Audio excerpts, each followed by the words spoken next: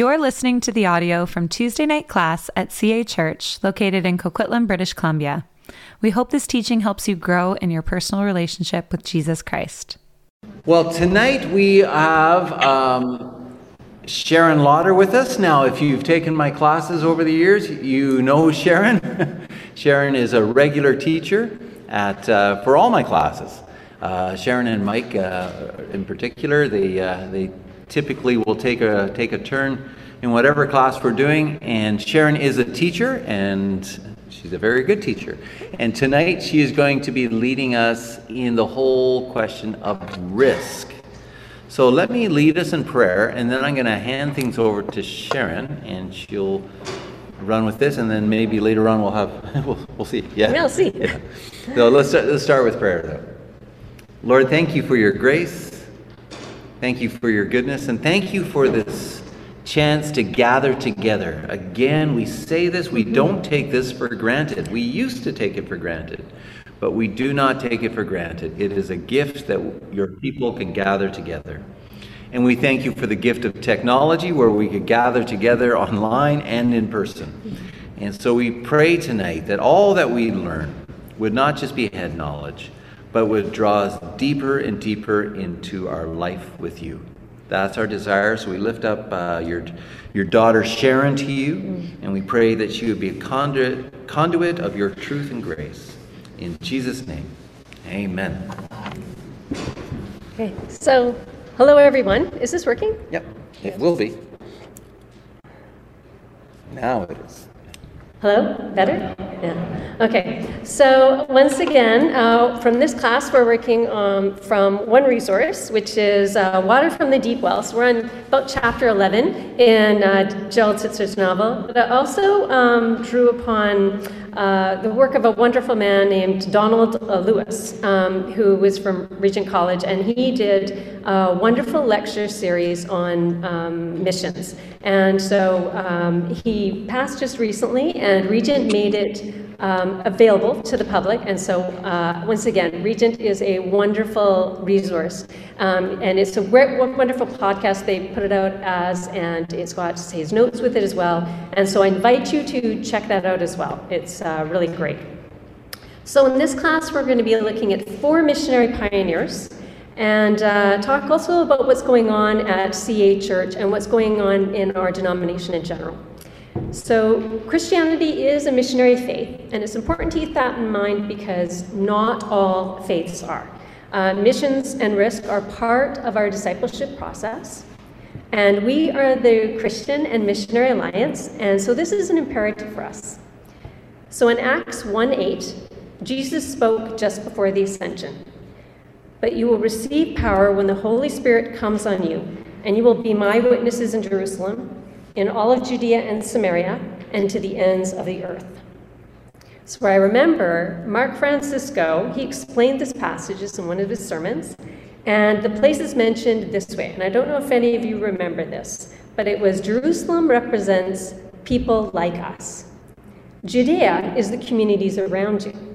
Samaria are the people that are completely unlike you, and even people you can't stand. And the ends of the earth is literally the ends of the earth, the world. So that's our command by the word of God. Amen? Yeah. But a missionary attitude, as we read on, wasn't adopted easily by the church and the early church. And we see actually the first missions controversy in the book of Acts. And it's between Hellenized and Aramaic-speaking Jews. So Jews that were more a part of the Greek culture around them, and those who continued to speak Aramaic. And those who continued to speak Aramaic wanted to keep Christianity within the context of Judaism. So they expected Gentiles to convert to Judaism first, and then to be circumcised, follow dietary laws. But Peter, James, and Paul spoke against this in Acts 15. And the takeaway for us, and what's been the takeaway for the last 2,000 years, is that there's no need to convert to the dominant culture or to the culture that presents Christianity to you. So this allows missionaries to adapt the message to the cultures around them. And we keep these two things in mind. We learn the language and we adjust ourselves to cultural norms. And we present the faith that is culturally accessible but not theologically compromised. So remember that, right? It's accessible to those who are presenting to you, but not theologically compromised. Okay? So the first thing we're going to look at is what does missionary devotion look like? So we've looked at in this course through a few different concepts with people as they've walked through it. So we looked at, say, for example, the Desert Fathers.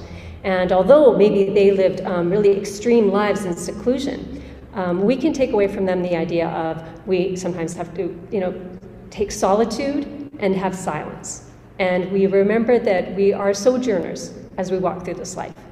We looked at life as rhythm, the Christian life as rhythm, and we looked at the monastery and life in monasticism. And we might not be called to do that, but we might look at our life then as rhythm and as we devoting time to devotion. And also seeing things like, say, Brother Lawrence looked at it, that through everything we can see God moving and through the Holy Spirit and pray our way through our daily activities. And we can see our life out of chaos in order through rhythm. And so we can look at the missionary life as well this way. We may be looking at people tonight whose lives were very difficult at times, were very difficult from what you may experience. But we can look at them and we can take something from it for when we do what we do on mission. Okay? So we're looking at it, we're going to see that it's characterized by sacrificial living, sometimes by isolation, loneliness, and danger. The willingness to take such risks really requires a certain devotion to God. So back in 1556, Ignatius of Loyola, he was the founder of the Jesuit orders, and he wrote a manual of spiritual practices. And he just wanted to develop that devotion. So whereas, if you remember back when we looked at monasticism, most Catholic orders followed Benedictine rules, and they were in monasteries. Ignatius, he wanted to send people out on mission. So he developed what he created was a 4-week guide of spiritual practices or spiritual exercises. And he kind of divided them this way. So if you look in your notes, we have week 1, he talked about confession and repentance. Week 2, the potential missionary was to think on life and the teachings of Jesus. Then week 3, the events would be the weeks just of Holy Week. And then in week 4, they were to contemplate the resurrection and the promise of heaven. So there's some things that aren't there, but those 4 things are definitely there through those 4 weeks. So go through the topics that you just looked through and give me a little break from speaking. Why do you think that each one of them is part of the spiritual exercise manual? Or even if you just think of one of them, why do you think they're there?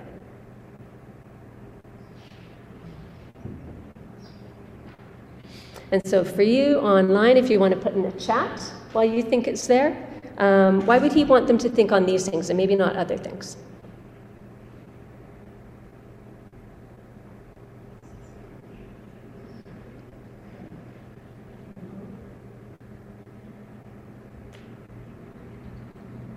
I think they cover a lot of the Christian life, right? Because it begins with our spiritual state, our need for forgiveness, that we're sinners. And then our model is the life of Jesus. And the key event of Jesus is his life, death, and resurrection, and the difference that makes. And so if you meditate on all 4, you do get a pretty whole picture of the gospel and our place within it, I would think. Okay, so were you able to hear that online?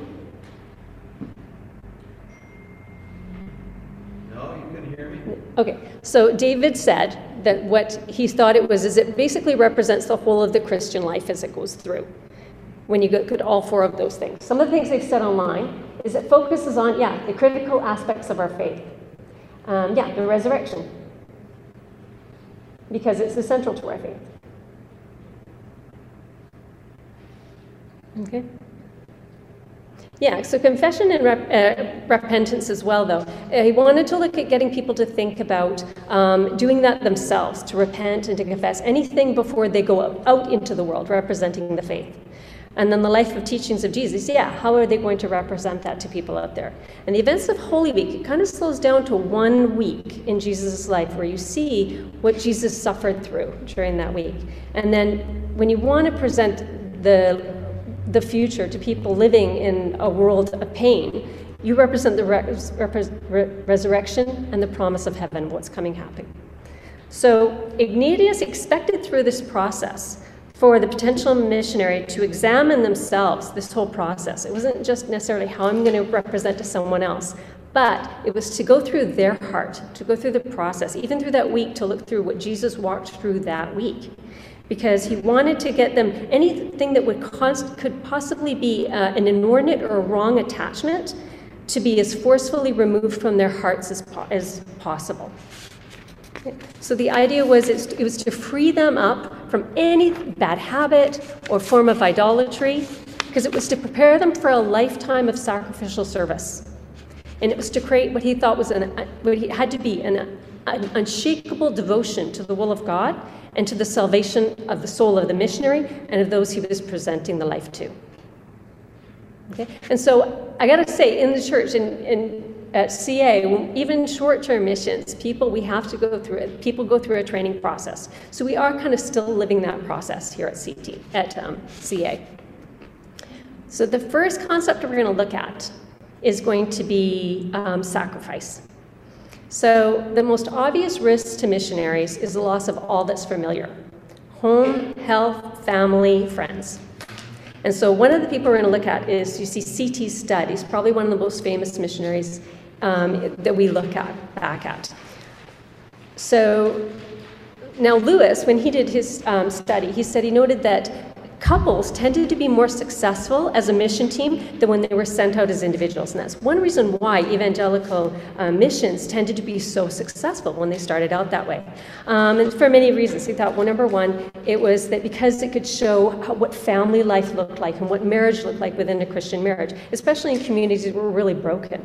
Another thing, it was a source of support for each other. They could lean on each other as they leaned on God, as they did in their marriage. But we can see through C.T. Studd and his wife, in many cases, even marriage and children were second or even neglected when it came to mission work. So C.T. was actually Charles Taylor Studd, and he actually lived a life of unbelievable British privilege. He was a very famous cricket player, and he had incredible wealth, but he left it to work in China. And that's where he met his wife, his fellow missionary, Priscilla Livingston Stewart. And she was equally committed to missions. Once he gave his inheritance away, they got married. And this was quite the inheritance. And I think this is important to point out, because if it was me and I was going on a mission, I would probably keep my inheritance, because I know I would tell myself, I'll use it for God, and I will never run out of money, and I will just spend it all on my mission. But C.T. didn't say it that way, because what he realized was, he said, we have to give it away because we have to be what he called recklessly devoted to God's provision, that we would give it away. And he gave it to things like the Salvation Army in Britain before he left. And he left and he went to China, and his wife and he both thought, we're going to be dependent on what God provides, and that's it. And so they did this.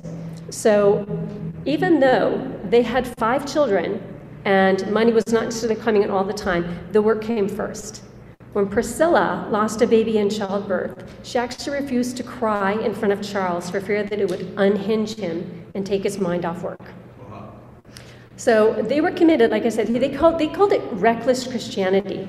So in 1900, after serving in China, they moved to India, and this was a pattern with Studd.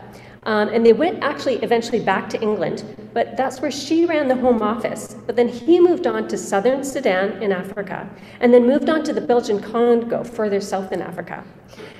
So while he was there, he translated the Bible into local languages. And that's another thing you'll see through missions, is when it goes so that it is as well received as possible by the people there and understood by them.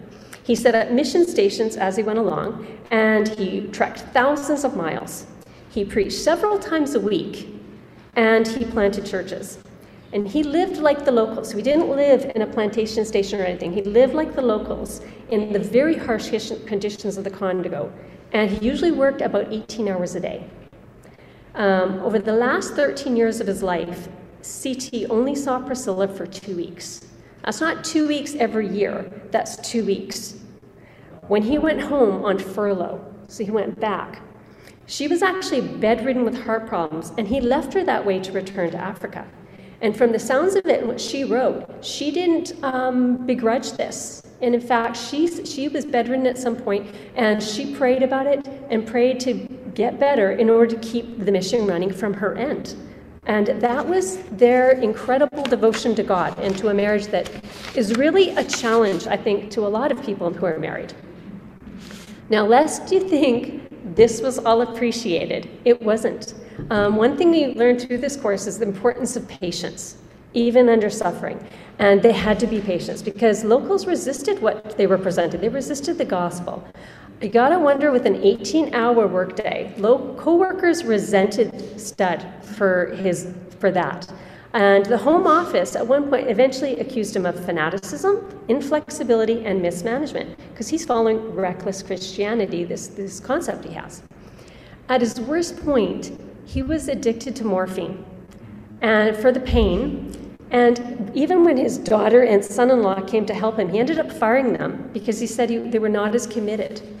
And he wrote, this was the lowest of low for him. He wrote, "My heart seems worn out and bruised beyond repair, and in my deep loneliness, I often wish to be gone." But in 1925, they had a prayer meeting, and it all changed. It was like the mission was reborn. Other missionaries became as zealous as CT, and the gospel took hold, the church grew, and the Congolese themselves, they dove deep into discipleship. And the ministry ended up expanding from Congo to other countries. Now, Studd, he's the one that he got the quote at the very beginning. He said, "Some want to live within the sound of a church or chapel bell. I want to run a rescue shop within a yard of hell." So that was his zealousness for God and for the Lord and for missions. And he once said, he had that famous quote where he said, he wanted to live in a way so that when he died, all hell rejoiced that he was out of the fight. And he worked until his death in 1931. And even at his funeral, it wasn't about him. They said, "Never would we break the fellowship of the gospel. Never would we cease our labors for the furtherance of the gospel." Now, Studd, his experience, he should make us reflect, though, on what suffering is. Suffering was a part of his life, and it's a part of the missions experience. And we know what we'll walk through in our faith. But we have to reflect on what that actually means for us and what sacrifice is. In Christianity, we always have to remember in our faith that this greatest sacrifice was made for us. It's not made by us. And Studd's mission work and his constant move to find almost a new mission field every time was a response in gratitude and in love to what Jesus had done for him. Okay? And so that, for him, the cross, and it frees us. It freed him and it frees us. But it also compels us to want to sacrifice and serve in turn. So if you look back on his life, and in the book, if you haven't gotten it yet, there's other examples of other missionaries like this. You've got to ask yourself, what does, going into 2022, what does sacrifice look for you? What does missions look like for you? It might be a financial sacrifice. It might be stepping out in faith and taking leadership in your life group. It might be leading an alpha table. It might be leading at kids' church or something like that. So it's something you can think about. And this is we can draw from. So now, one thing Studd did was he moved from place to place. And you're going to look at another missionary now named Mary Slessor. And she had that desire too. Now, for her, moving from place to place, and just like Studd, some of them, when they go for the rest of their lives. So she found herself standing between two communities or two cultures. So she was somewhat of a contemporary time to study. And what you find is they go between these two communities, and she didn't really fit in either one.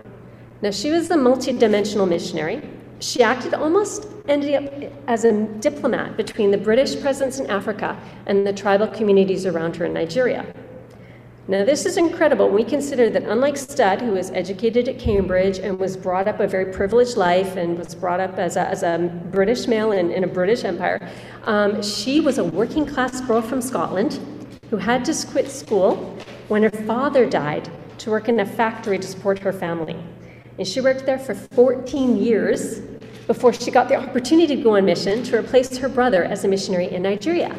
But that's because he died in 1876, and that's how she got to take his place. Now, and this is one thing though true, in the missions, evangelical missions, women had a role in these, which is something that was great. When she arrived in Nigeria though, she was deeply troubled by what she saw. She saw the enslavement of women.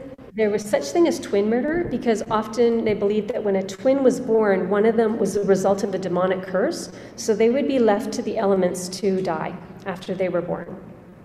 There was child abandonment, there was, which is common in very poor circumstances. There was polygamy, and there was justice by ordeal. So there's no legal system set up that you could really turn to. But she also looked at it, and she didn't just criticize that. She criticized the civilized countries that she saw profiting off of what was happening there. And what she saw was the moral devastation of humanity. And she was frustrated by anything. It was the Western indifference and the apathy to what was going on there. And she, just like Stud, she started out working on the coast, and then she went to even more remote communities inland. And in fact, she went to one community, and she went there because the missionaries that were there before her were murdered. And she ended up in that place. But she had such a heart for God and such a heart for the people that she met there. What she did is she would gain the trust of the local people, and she would integrate right into the community. So she learned the local languages, just like Stud did. She went barefoot. She never used mosquito netting, and she never drank boiled water. So she spread the gospel, but she also worked to improve trade and the legal system and the life of the women and abandoned children she met. She herself took in dozens of abandoned kids, and she adopted 4 children, 4 daughters. She had so much influence among the colonial British authorities at this time and the local population that she was actually chosen to be the vice consul of the tribal court system they were setting up, because she was so trusted by both sides.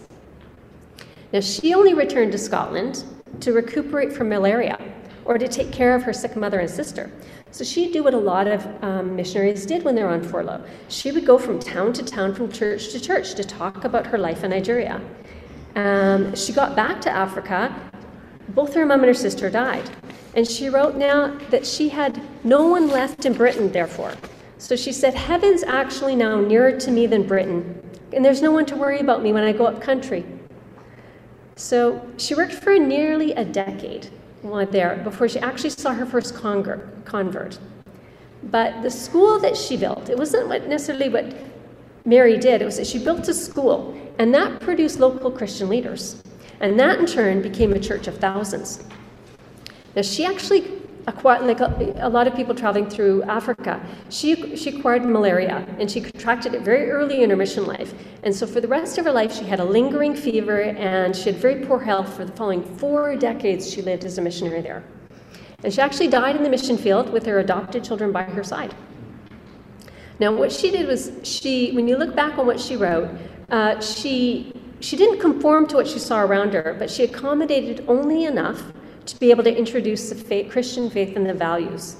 By the time she died, there was a thriving Christian community, a prosperous economy, peace between the tribal groups, and a reliable court system that protected children and protected slaves.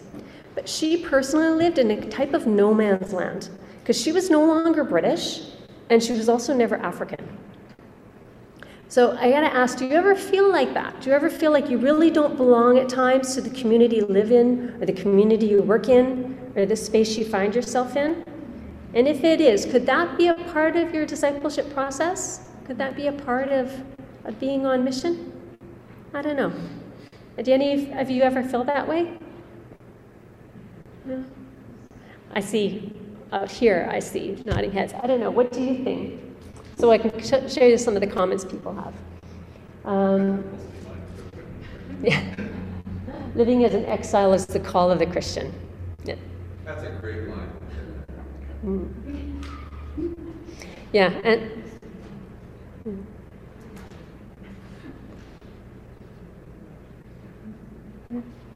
okay.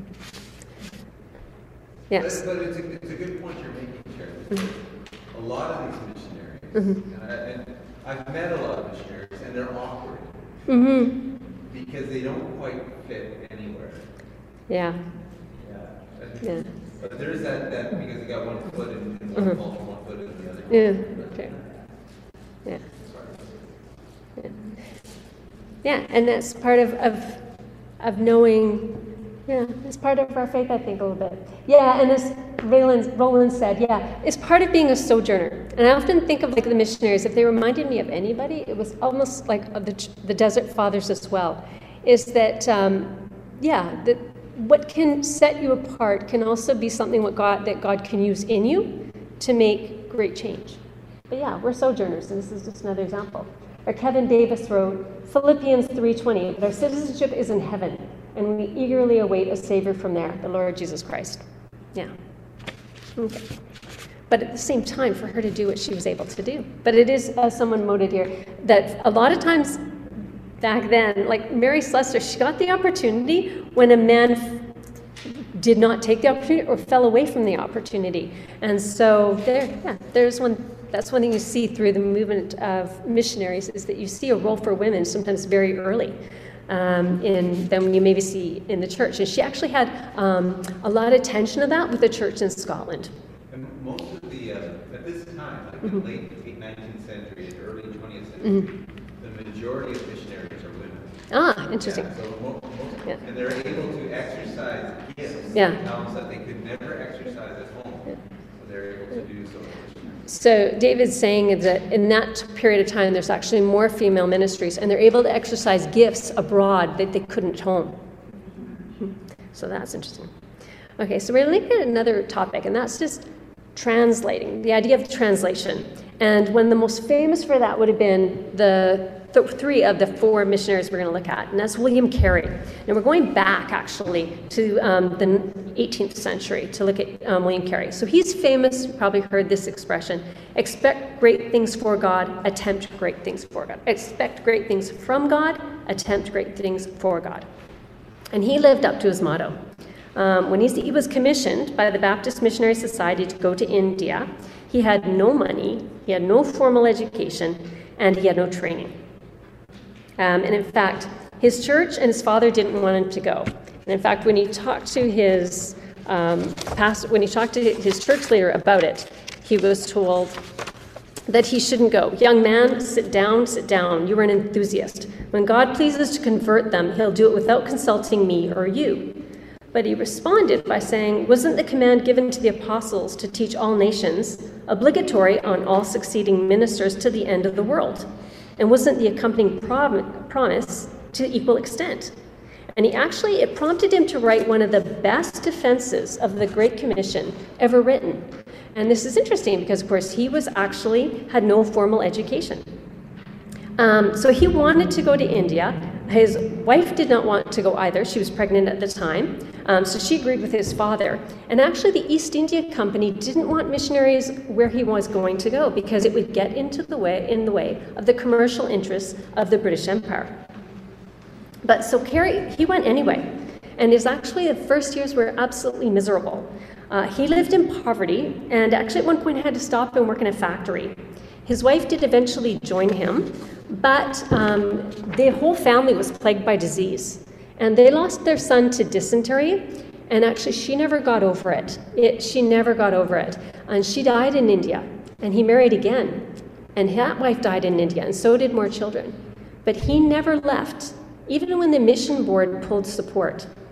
And one thing he said about himself is he said, he wasn't educated, he knew that, but he said, I can plod and I can persevere. And he was known for being persistent.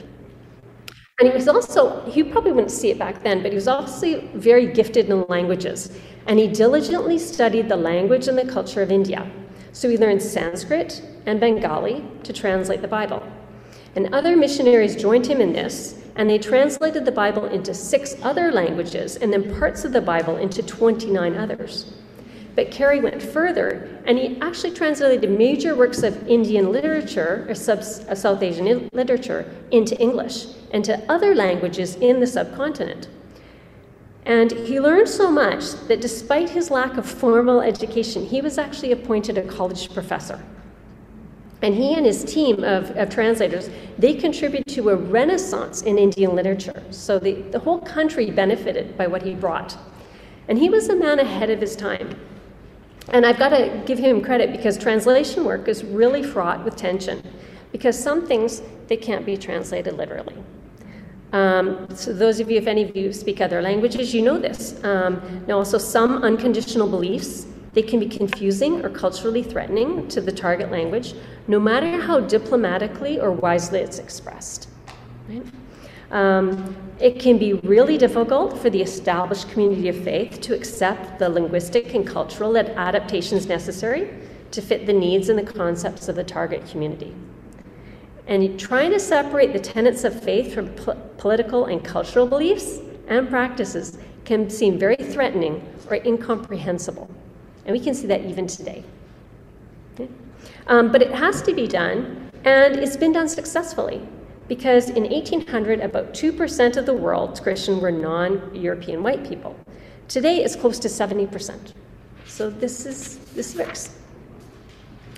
So we're gonna look. Yeah, that's right. Yeah, his wife did not want to go to India. No, she did not want to go. Yeah. So actually, we've got some comments here. Yeah? Why did you say his wife did not? No, she was 5 months pregnant when he brought up the idea. And he was just about ready to leave, and she kind of joined him at the last. Mm-hmm. Yeah, I've got to wonder if her and then losing the child, it wasn't for her constant regret. Yeah. On her part. She held that against him for a while. Yeah. Yeah, which is another, it's amazing how he persevered through that. Yeah. The loss of his family. Yeah. Yeah. So there's comments. So it's a long comment there. It is messy, Yeah. though, Yeah. when you have a missionary where one is Yeah. Paul, one maybe. Yeah. But that one. Yeah. Yeah. Mm-hmm. Does he have a school as well too? Are a lot of schools named after William Carey? Yeah, I think there's a seminary. Isn't there a seminary? Yeah. In Vancouver, Carey Yeah. Theological Seminary. Mm-hmm. Yeah, absolutely. He's very, very well known. Yeah. So a lot. Yeah. There's a movie on the internet about Carey. I wonder how much is true. It shows that him and his wife actually went like crazy after. Yeah. No, yeah.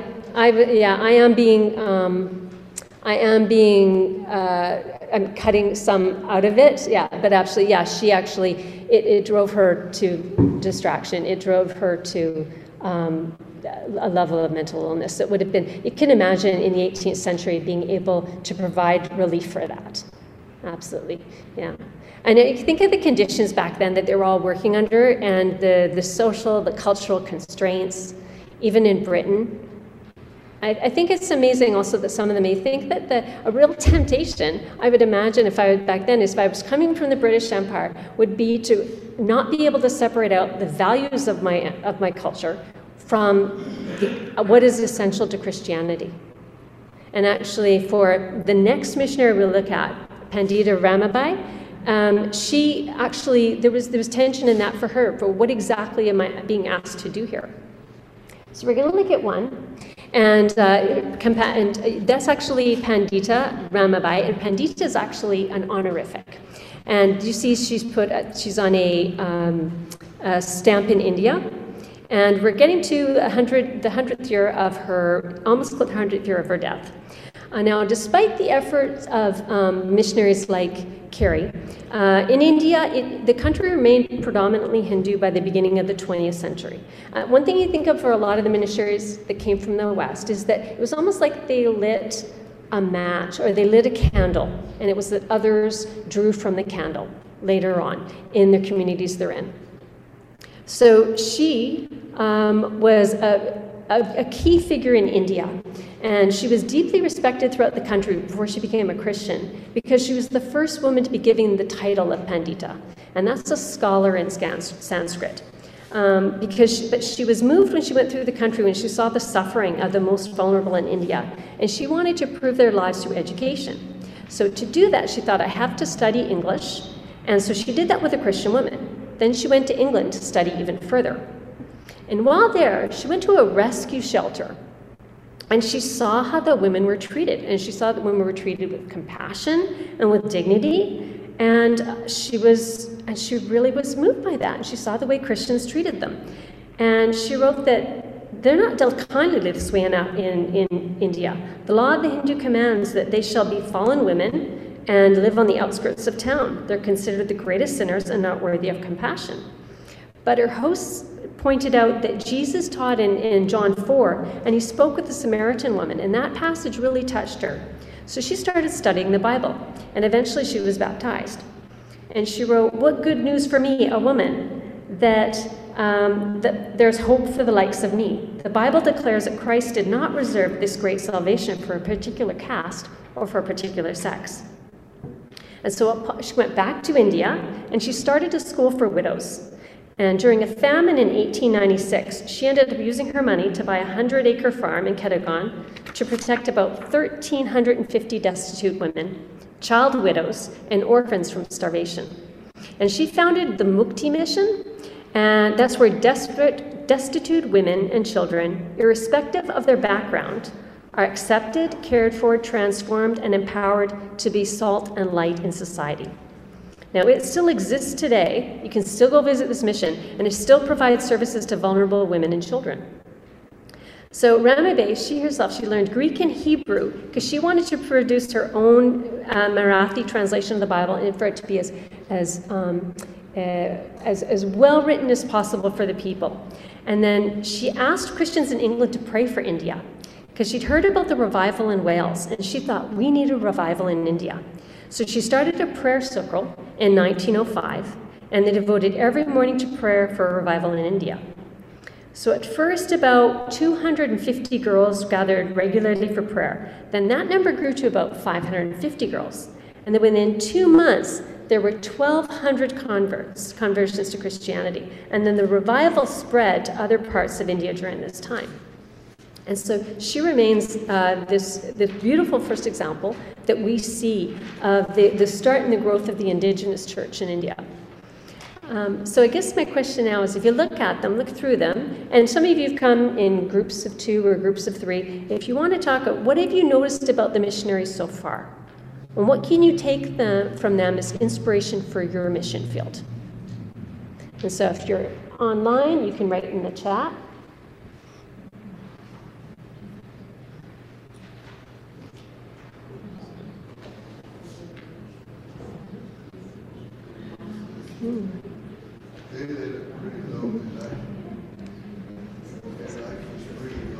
Yeah, absolutely. One person points out that life is really lonely. Yeah. Another, but they seem fearless. Lori noted they not only bring the gospel, but they also work to address practical needs of the people around them. Yeah.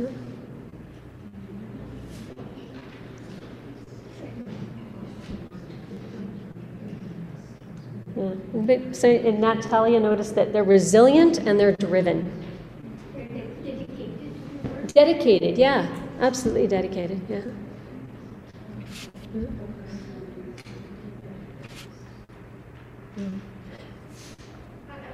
Yeah.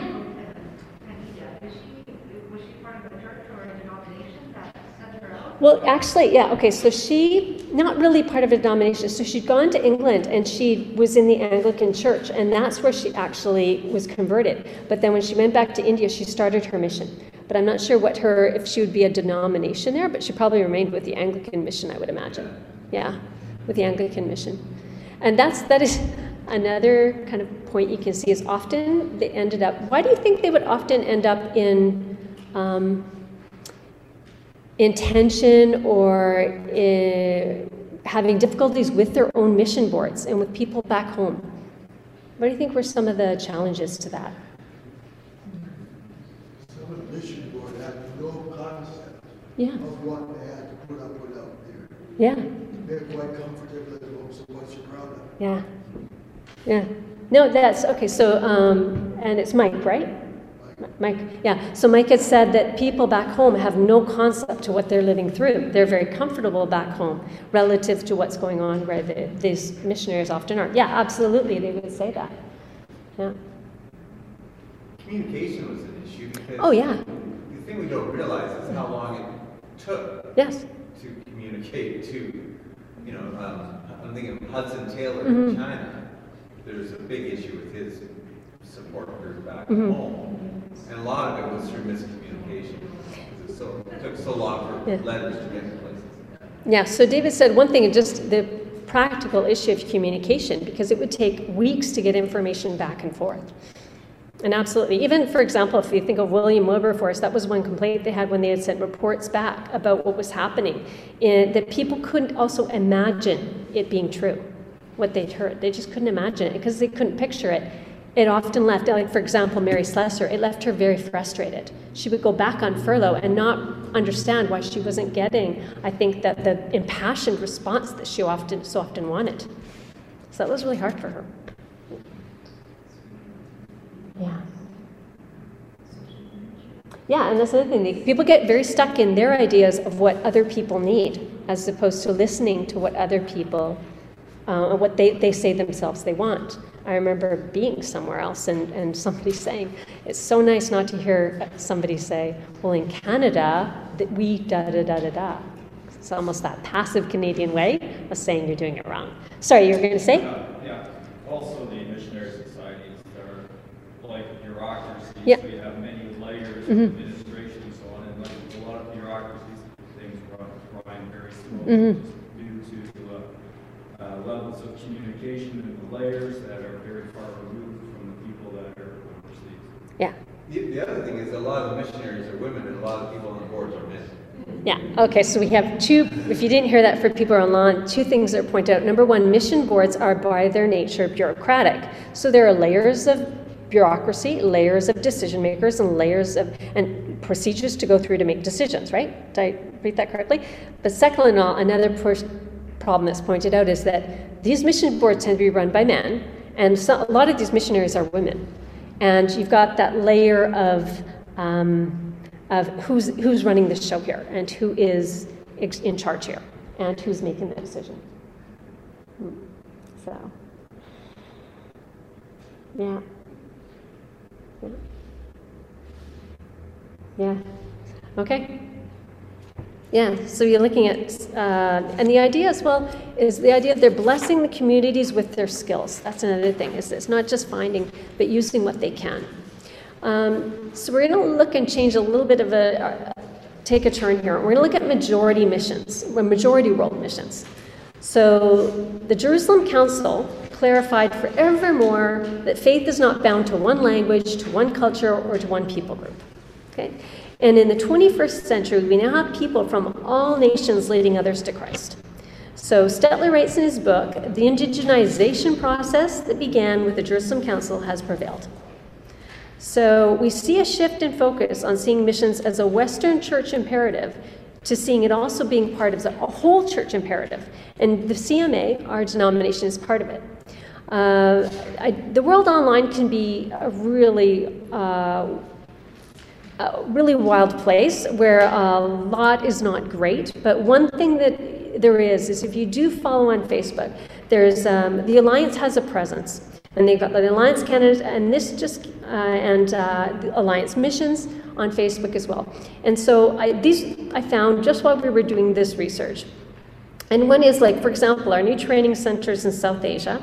These are centers where they equip and send Indigenous church planters to reach communities for Christ. And I saw it was the Jaffray. What is the Jaffray Project? Well, Robert A. Jaffray, you can see in the second post, he was imprisoned in an internment camp in Indonesia during World War II. And so while he was there, though, during his suffering, God gave him a vision to bring the gospel to a new country. However, he died before it could happen. So today, there's a school named after him, and a student's been called to finish the mission. And if you go online, you can see this amazing video of this young woman who wants to reach her country for Christ, and wants to reach other areas, parts of her country that haven't necessarily have a Christian presence yet. And so that's a country of, like, I looked it up last night, 275 million. Where there is a Christian presence, but not through the whole country. And she wants to be a part of that, and she's part of our denomination. So, and you probably know, you can pray for the missionaries through our denomination. And we have indigenous churches in Mexico. And you've probably heard this, Pastor Tomas and Brenna Granados. And they're denominational leaders in Mexico. I don't know if you really know, they do run a church, but they travel a lot through the country. That's a lot of their work, training and discipling local and indigenous leaders to reach others for Christ. So a lot of them are just regular folk who attend a church in a rural community. Like you'll see in the picture, that's Julio Garcia. And so if you've ever read for or prayed for the missionaries that are out there, he's one of the names that's there. And he lives in the Copper Canyon. So he is a Tarahumara itinerant preacher, and he goes from one indigenous community to another to spread the word. So in Seboyin, where he is in one location, the church services are in Tarahumara, in the local language. The music's very different from what you would hear here, and the pastors and the members are all local. And the Bible was translated into that language by a local woman named Victoria. In Zacatecas, further to the south, the indigenous pastors are building a house of refuge in Temposa for those who are coming to the faith. The community is actually quite hostile to Christianity, and the pastors have been threatened. When someone comes to faith there, they're often ostracized and isolated. And in a poor community, that means starving at times because no one will provide you with food or employment. But the missionaries that are there, the local people there are meeting needs, and when you provide financially through missions, you're helping them to do that. So financial support is one way you can show your support for missions, but another way it can be to volunteer your time, volunteer your skills, short-term missions, and that's all open to us. But missions isn't necessarily going overseas, it's serving in our community around us. And so that's what we have. So, any comments that you have about that so far?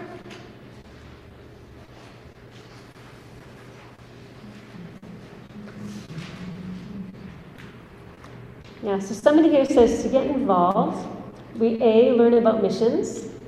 From where we live, we get involved where I live. Get involved by going. Get involved in different projects. And praying for missions is a key, totally. And Denisa, the church has sadly developed a language that resulted in a formulaic approach to evangelism rather than the practices that spoke of human participation in a process that honors the rhythms of the Spirit's work. Yeah. That's so deep. So, sometimes when I read about these missionaries, I feel almost like I'm unworthy, and that what they've done is really hard. But one thing that Stetler points out is that risk doesn't have to be big. It doesn't have to be grandiose. It can and it probably should start small. Now, Studd, when he started, he took a risk when he became involved in the student movement in England.